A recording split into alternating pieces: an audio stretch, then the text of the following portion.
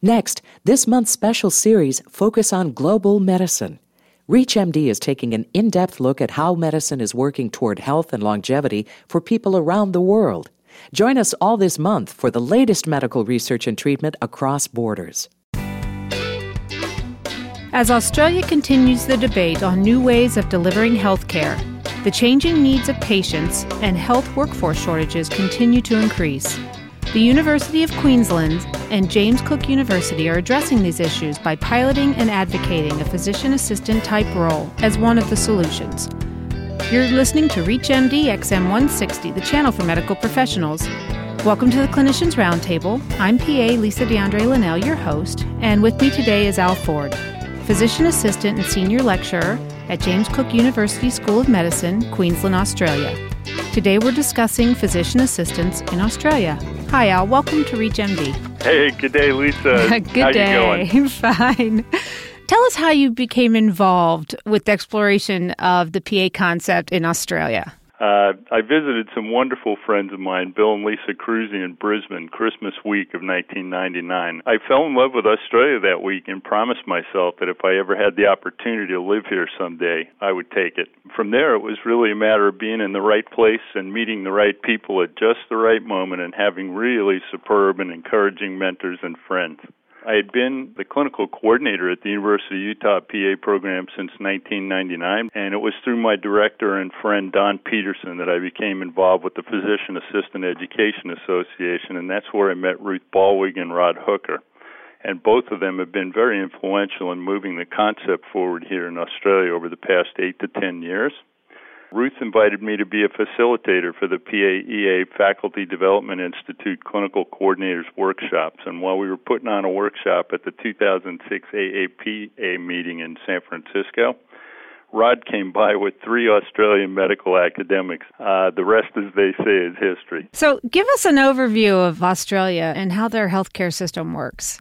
Before I get into the structure of healthcare, just a few facts about Australia for people that may not be that familiar. It's huge. It has a population of about 22 million people living in an area roughly the size of the United States, slightly smaller. The majority of Australians live in the southeast coastal and capital city regions. There are vast areas of what's termed outback or the bush, with very low population density, minimal infrastructure, and poor access to health care. So how do they all access care? A lot of flying that goes on, Royal Flying Doctor Service. If people need to be evacuated, that's the main way to go. Australia has a 2-tiered health system. It's characterized by a mixture of public and private health services and providers. A universal health care coverage scheme called Medicare was instituted in 1984, and all taxpayers must contribute a 1.5% tax levy for that system. People making over a certain income threshold pay an additional 1%. And in 2008, approximately 9.8% of the GDP was spent on health care here, so considerably less than the U.S. Despite funding most of the health care costs, the Commonwealth government's control over the system is limited. So the Commonwealth actually funds most of healthcare, but they have very little control over what goes on in the states. The Commonwealth government strongly promotes, though, supplemental private health insurance for those that can afford to buy it. The private health care insurance covers inpatient services, and they make it pretty painful if you don't do it. On the other hand, they'll provide you a subsidy equal to 30% of the premiums if you do buy private health insurance. So it's a bit of the carrot and stick thing. Let's talk about how the PA concept even made its way to Australia.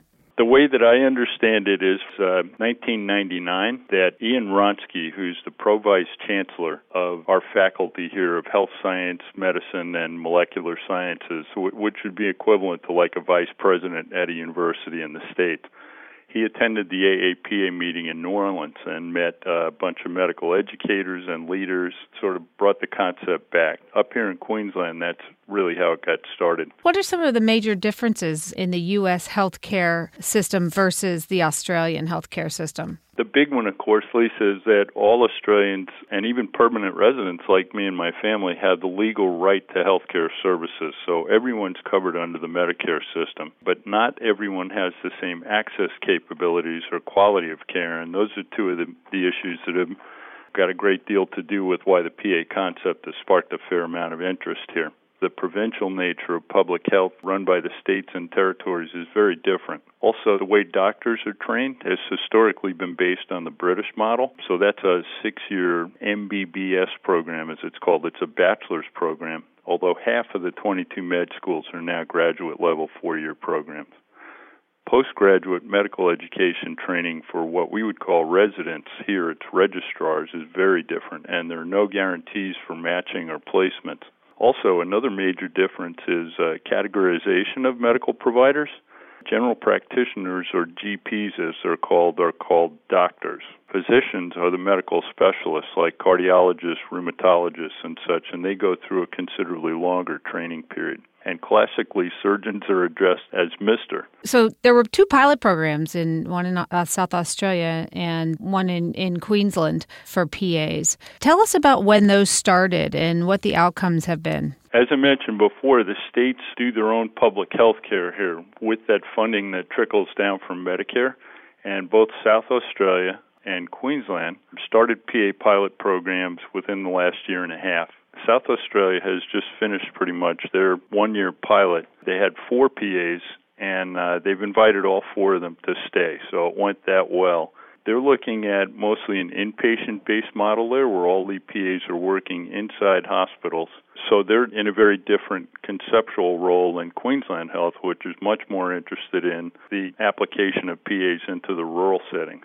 Really what the pilots are about, the 2 pilots really are not evaluating whether PAs are safe or whether they can be trained to a level of practice that's adequate. The issue is whether the model would fit into Australian healthcare. And that's very tricky because right now the only people that can access Medicare, bill Medicare, or use the PBS prescription billing system are docs and physicians. So there are a few nurse practitioners in Australia, only about 300 or 400, and they don't even have access yet. They've just been deemed responsibility for that, and they will actually not get it until next November 2010. Those are some of the things that are being addressed. How would PAs work for prescriptions? How would they bill for services? If you're just joining us, you're listening to the Clinicians Roundtable on ReachMD XM 160, the channel for medical professionals. I'm PA Lisa DeAndre Linnell, and I'm speaking with Al Ford, physician assistant and senior lecturer at James Cook University School of Medicine, Queensland, Australia. And we're talking about physician assistants in Australia. So, Al, how many PAs are currently in Australia, and what are they doing? Right now, Lisa, as far as I know, there are 9 PAs involved in the pilot program, or the 2 pilot programs. Actually, both states wanted to have about 10 PAs. And then there are a few other PAs scattered around here, around the whole country, that are actually not working as PAs. They're doing other stuff and sort of waiting patiently to see what happens. Well, there are 2 universities that are now offering a PA program, the University of Queensland and your setting, James Cook University. Tell us about the education model at JCU. Sure. Actually, we do not have a program up and running yet. On the other hand, the University of Queensland do have a program up. But here at JCU, we actually are part of the med school, and this is a regional and rural remote med school. So the specific goal of not just the med school, but the entire university is to train professionals for rural, remote, and tropical living, as well as indigenous. There's a big indigenous focus here. So who are the opponents of the PA concept? Right now the 2 major opponents that have actually come out with public platforms opposing the idea are the Australian Medical Association, the AMA, and then the Student Medical Association. The AMA actually is wary, very much like the American AMA was back in the 60s. They're really wanting to make sure that this is a good thing before they support it, but we're suspecting that at some point they'll come on board. The students are all up in arms because of some things that have happened to them over the past few years that is out of their control, and that's that the numbers of medical students have drastically increased over the past several years, predicted to keep increasing, and that's one of the things that the Commonwealth government did to address some of the healthcare shortages. But clinical training sites are very, very short, and that's bound to get worse. So they're worried about other healthcare professionals that would need the same type of clinical medical training, and they think that we're going to be bumping heads. So right now they're officially opposed to us. The nurses here have not taken an official stance, but certainly within the community, there's concern and there's misunderstanding. So the PAs that are here are trying to help straighten that out. And what do you think the future of the PA profession in Australia looks like? I think it's very bright. I wouldn't have moved here if I didn't have a strong sense that I think it'll catch on someday. I think it may take longer than we expected. Once the PA pilot programs are over, certainly our hope is that they will actually hire some American PAs to come over and work here, not just to get the profession started, but certainly our focus at the universities is to have those people as clinical teachers and mentors for our new PA students. So you've been a part of the development of this new profession in Australia. Are there any lessons from the U.S. PA model that you're trying to apply in Australia? Oh, yeah, absolutely. Certainly a big one is to try to get off to a better start with nursing, and in particular nurse practitioners who are sorely underutilized here, the few that do exist. And we're making a concerted effort to make sure that they understand what we're about, that we're not competition, and that we're really on the same team. We're all here for patient care. The other thing is to learn from some of the legislative things that have happened over time in the states and how that might be, applied here, where there are only 6 states and 2 territories, but they're very, very provincial, so things are done differently in the states. Each state has its own way of administering health care. But the Commonwealth government is right at the cusp right now of making some major changes to centralized services as well as funding. And it's going to be very interesting to see how that all pans out in the next year or so. And we're trying to position ourselves so that we can become part of those changes. So for PAs that are interested in coming to Australia, what are some of the difficulties they face with transition culturally?